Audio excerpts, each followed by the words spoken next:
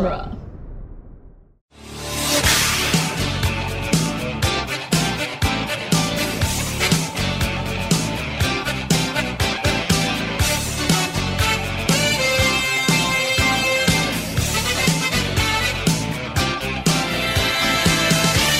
Welcome again to Back to the Future Minute, the daily podcast where we analyze the movie Back to the Future Part 3, one head over heart minute at a time. I'm Scott Corelli. I'm Nick Jimenez in the news.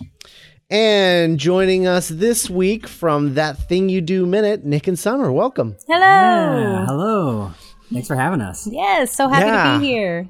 Absolutely. I am an avid listener of your show, so I'm excited for you guys to be here too. There's one of them out there. We got one. Yeah, you That's really, exciting. It's you and our moms. you really hit Scott square in the heart when it came to picking movies to do a minute podcast about. Yeah. Isn't it I the probably, best? I've seen that movie like 100 times. I mean, Oh, yeah. it's one of my favorites. Me too. It's definitely one of those underrated, I feel like not as popular as it could be, but the people that do know it hold it so dear to their heart. Yeah. It doesn't get absolutely. it doesn't get what it deserves in popular culture for sure. So we're trying to keep that alive. It's my second favorite film directed by Tom Hanks. Oh. that ongoing gem. That's a burn. I have a spiritual connection to Larry Crown. I can't explain it. Okay. I love that movie a lot. It means a lot to me personally. All right. Fair enough. I I don't think either of us have actually seen it, so we're bad Hanks fans. I know. I have not seen it. tell you what, this isn't a spoiler, but the final line of the movie is Rose. Tom Hanks telling Julia Roberts as the camera fades out and slowly fades to black, "This is where I make my famous French toast." Okay. I feel like that hits you pretty deep, though. If that's the last line, there has to be strong meaning. You can't just talk about French toast. It doesn't mean French toast. Cut to the end credits, which is Tom Hanks riding a moped with Julia Roberts like behind him clinging to her as they ride through a fake green screen slideshow of America while an electronic light orchestra song plays over the end credits. Oh, God. And they're both wearing sunglasses, and Julia Roberts is like pointing off camera to like all of the sights they're seeing in this like soundstage in Burbank. Yeah, exactly. This is all I have seen of the movie, and that was enough to say maybe I'll pretend that Tom Hanks only ever directed one film, and we'll leave it at that. It's kind of like the Star Wars prequels, right? Like Harper Lee. Yeah, exactly. Yeah, she only ever wrote. In one other book. news, I think Nick should start Larry Crown Minute. So I probably could. Well, today we are going back to minute 71 of Back to the Future Part 3, which starts with Marty asking Doc to tell him what's the right thing to do up here, pointing to his head, and ends with Marty basically trying to convince Doc not to say goodbye to Clara. Yeah, man, this is Marty's most heartless minute, I think. He is ice cold. Yeah, well, I mean, he's got a job to do. Yeah, like, totally. I mean, I can't hate the man. Yeah, well, I'm just saying he is over it right now. Right, it's like an interesting role reversal here, right? From where Doc, I guess that's this whole movie, though. Really, is that Marty's being the Doc Brown kind of in the situation, right? telling him. Yeah, he's being the adult in this situation, and Doc is, he wants to go with his heart. He's in love, and he doesn't want to give that up. Yeah. right. I just really like, there's that long beat after he said, Marty's like, "You're a scientist. Like, what's going on up in your head? You told me not to listen to my heart because matters of the heart is, bullshit." So, Listen to my head movies. right. So, and then there's that long beat where he like turns away and then comes back and says, "You're right." And Marty has this, you can't see his face, but he kind of looks away and up to the sky as if he's waited his entire life for Doc to say, "You're right." It's like the first time you score on your dad in basketball. The teacher showing up, or no, the students showing up. The master, the teacher. When I left you, I was but the learner, but now I am the master. Oh my God! Has there ever been like a Mondo T or T Public shirt? Where it's like that iconic Karate Kid shot where they're doing the crane kick, but it's Doc and Marty on the DeLorean. Oh my gosh. I would buy it. With the sunset behind it and everything? Yeah. Yes. I would buy it. And then, totally. But then also a third stick or a third platform and Einstein. Yes, well, of course. Perfect. Also doing crane style kick. Or just like below them, just like looking up at them, like, what are you guys doing? Hey guys, like his little tail wagging. Yeah. I know this is off topic. I'm still not over the giant Pewitt statues of Einstein in the Back to the Future game.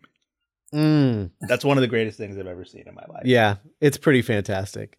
It's a good game. Yeah. One of the last good Telltale games. Yeah. So after he says, "You're right, Marty," and it's just like, yeah, no, I need to let this go. He also lets go of the DeLorean and releases it onto the track. So we were wondering last week what this thing was. Yeah. Right. And it's apparently basically like a toe that connects to the railroad and then, lines up the wheels on the track. This feels like a very complicated thing to sort of pull out of your ass in a day and a half. This whole device is built for one purpose and to make this really cool shot happen right here. Yeah. We had questions about whether or not Doc was a good blacksmith, and I think he's the best blacksmith Pretty ever. sure if he can make that DeLorean even and all that. Yeah, if he can. He's put he's replaced the axle on the car, right, with the train axle, and put been able to fit it so that it fits perfectly on a train track. Like that's not just like some simple measure twice, cut once carpenter thing. Right? Yeah, it looks a little complex. It takes skill. And it even has that little lever too that he pulls down, like really. That all took some skill. It's a great shot. Yeah, it's beautiful. Yeah. Yeah, if I when we had Jerry from Indiana Jones Minute on a few weeks ago, and his whole thing was just like, yeah, I mean, I'd be in 1885 and be like, oh, we're out of gas. Well, I guess I live here now, and just that would be the end of that conversation. Yep, pretty much. It's okay. I know in my head, I know this doesn't happen, but when he yeah, you're right, and he unhooks it and the DeLorean starts to slide back, for a second, I always think that he's going to launch it off a hill. It's just gonna I keep choose my rolling. heart, Marty. like an epic scene. No. Yeah. Clara wins. What? Doc, what are you doing? And it just ends in a grandiose explosion. It would be the train except with the DeLorean, right? Or spoilers, I don't want to jump too far ahead. Yeah, totally. Right. Yeah. And it would be but like I guess their the Mustafar. would the DeLorean explode though? Because there's no gas in it. Oh, that's true. It would just it would just be awkwardly. Right. It would. Yeah. It would be stuck there for everyone to see. Oh. And it would be really sad because it wouldn't have that big explosion. Yeah, it would just be chung, anticlimactic. Moving on. Like They crushing an ride aluminum past can. it every day. There it is. All right. Well. I don't know. That DeLorean just showed up one day. Some guy. Let it go. Speaking of gas, though, a listener pointed this out, and this is something that I never thought about. But when Doc says in the letter that he took the gasoline out of the DeLorean, what did he do with the gasoline? Because if he saved it, he should still have it, and this shouldn't even be an issue. Right? Just go get it. Go you. I was always under the assumption that at the beginning of the movie when Marty gets chased by the cavalry or whatever that he busted the fuel line, right? Doesn't he mention something about that? Yes, but technically I am talking about the DeLorean, but I'm talking about the DeLorean that Doc came back in before he stored it in the cave. That's right, He says in the letter that he emptied the gas out because that's what you have to do if you're going to store a car. Yeah, exactly. But where did where did he store it? He just dumped it out behind I guess he just dumped it. That's terrible for the environment, Doc. Right? What are you doing, Doc? Come on, you're a scientist. Yeah. That's good. I find it so first of all, I feel like when he's letting the DeLorean go and it has like that weight to it and it really just drops onto that track, it really does seem like a metaphor of some kind. But I watched this like 3 or 4 times and I was like trying to figure out an angle on the metaphor and I can't figure it out. Maybe it's Christopher Lloyd letting go of Marty because now he knows. He gave him the answer of like thinking like a scientist, like, yes, Marty. Yeah, maybe it's him letting him go. That's my guess. Yeah, maybe Doc's already come to his decision. Like he knows what's going to happen. He wants to stay behind with Clara, but he's just going to, he wants to get Marty back where he belongs. But Doc thinks he belongs here now. Right? Yeah. I don't know. I don't know. What else? What were you guys thinking for the metaphor of this releasing of the DeLorean? That's a good question. It doesn't.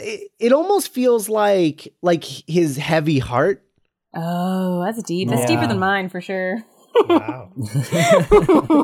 Because earlier when he made the ice, he was talking about like how dumb love was and like how matters of the heart don't matter. They have no effect on me. And then he makes the ice and he's like, look, an ice cube. And I'm like, oh, because he has a heart of ice, cold like my heart, Marty. Yeah, cold like my heart. And so here I feel like now his heart is heavy, and so he's dropping the DeLorean. Yeah, and it's like a metaphor. It's like the Phantom of the Opera.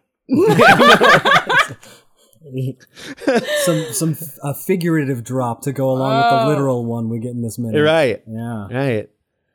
Makes sense.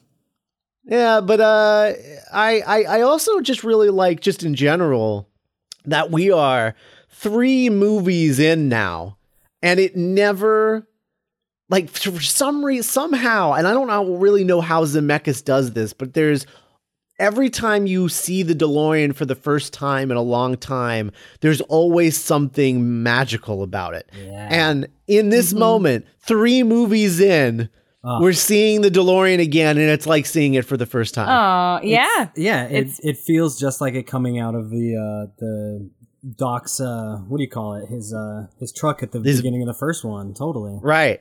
Yeah. Yeah. When the trailer drops and then not as much smoke as effects in this minute, unfortunately. Mm-hmm. Right.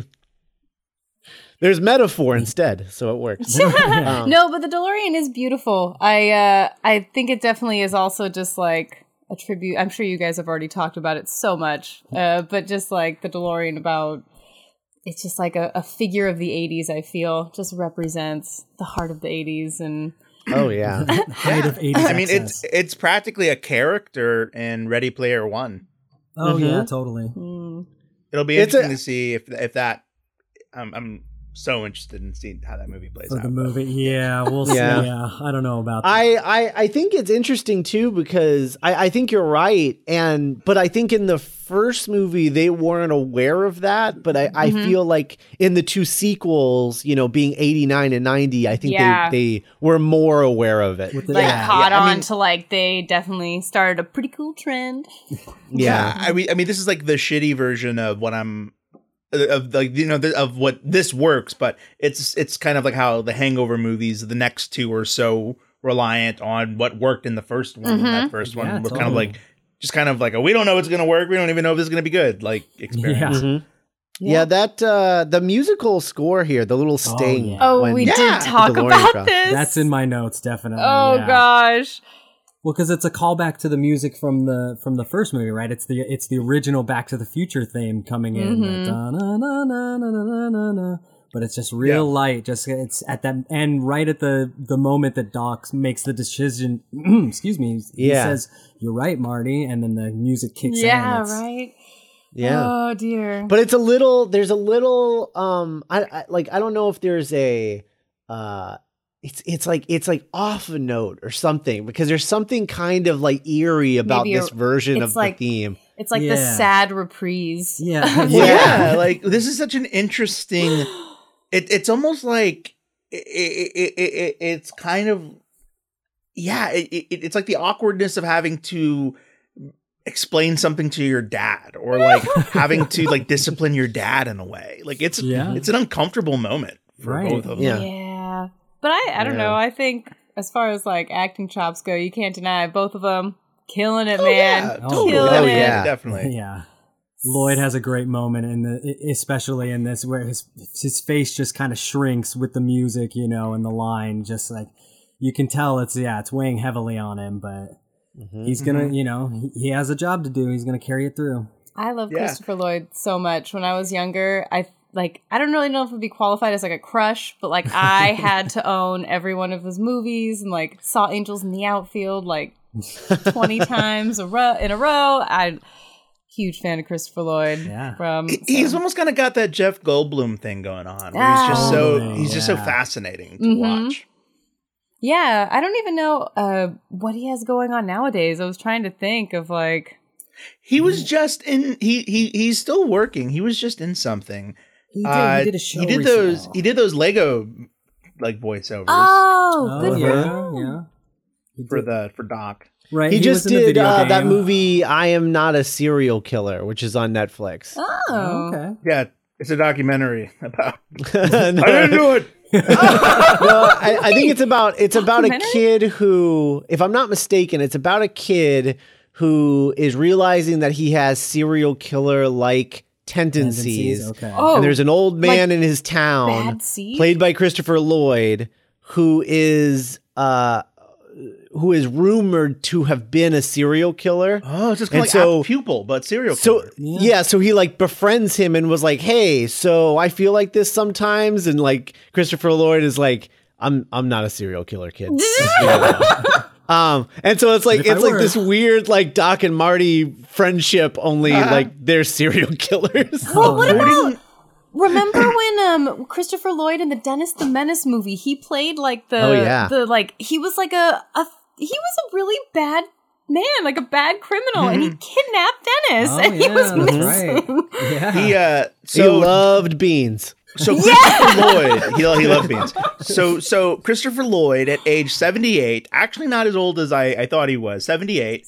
And he has 3 movies scheduled to come out in 2017. Yeah, that's my boy right there. Yeah. One is called Lower Bay, a psychological thriller directed by Jenna Madison, starring Rose McGowan. The second one is Going in Style, which is like a Zach Braff comedy about like old guys that commit a bank robbery, and they're like funny because they're like about to die. Another criminal. Classic Lloyd.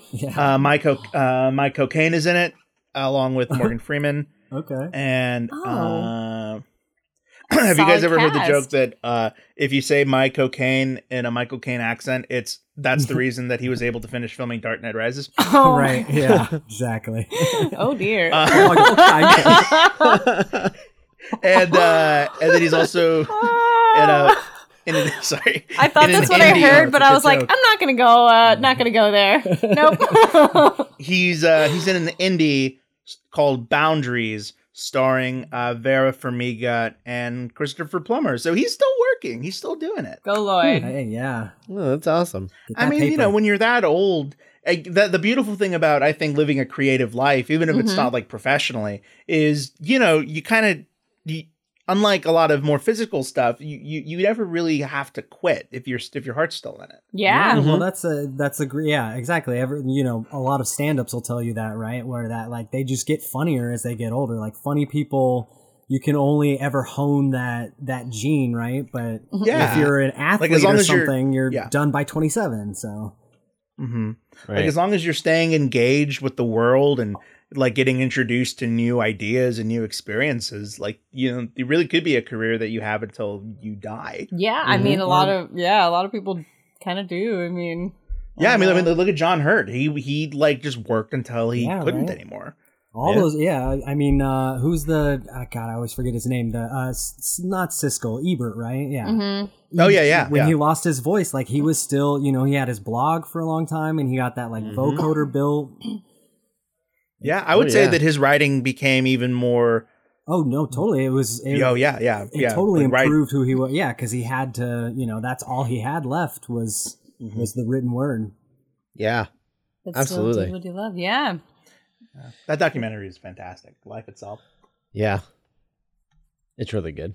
Wow, this is a really like poignant turn. It's a poignant minute. It's a very poignant That's a lot minute. of- yeah. I mean, yeah. All these definitely. minutes are. It gets kind of heavy here. a little Yeah, bit, you it know? does. Oh, yeah, it does. In Marty's It words, does. heavy. The stakes have never been higher. Yeah, exactly. It's serious stuff. All The right. battle Well, between the heart and the head, isn't that? Yeah. Yeah. Totally. Oh no. that's his whole week. Yeah. Oh, dear. So, do you guys have anything else for this minute? I just wrote. I think we covered it. I love that the practical train in this minute, like, you know, because especially with our movie, it's like it was right on the verge of digital effects, and there are a couple shots in there where you kind of can't tell if it's digital or not. And you know, like Jurassic Park, people always point to as one of the great examples of good digital effects. And so when you get this like great we already talked about it, but like the lowering the DeLorean off of the trailer or whatever, I just love the physicality of the way that you can see the suspension move on the DeLorean and the way it slows and rolls to a stop. Oh yeah. So yeah. it's good attention to detail with like how it. Yeah, it's just kind of, there's something, I don't know, there's something almost orgasmic about it. Kind of like, like, Wow. maybe that's not the right word for it, but. It's quite some suspension there. Critics are calling Back to the Future Part 3 orgasmic. Yeah, right. ... orgasmic ... All right. Well, we will be back tomorrow with minute 72. In the meantime, if you're on Facebook, go check out the Back to the Future Minute Listener Preservation Society. That's where our listeners sort of like go and post about the episodes and other Back to the Future related stuff. So go check that out. And we will be back tomorrow with minute 72. Bye, guys. Bye.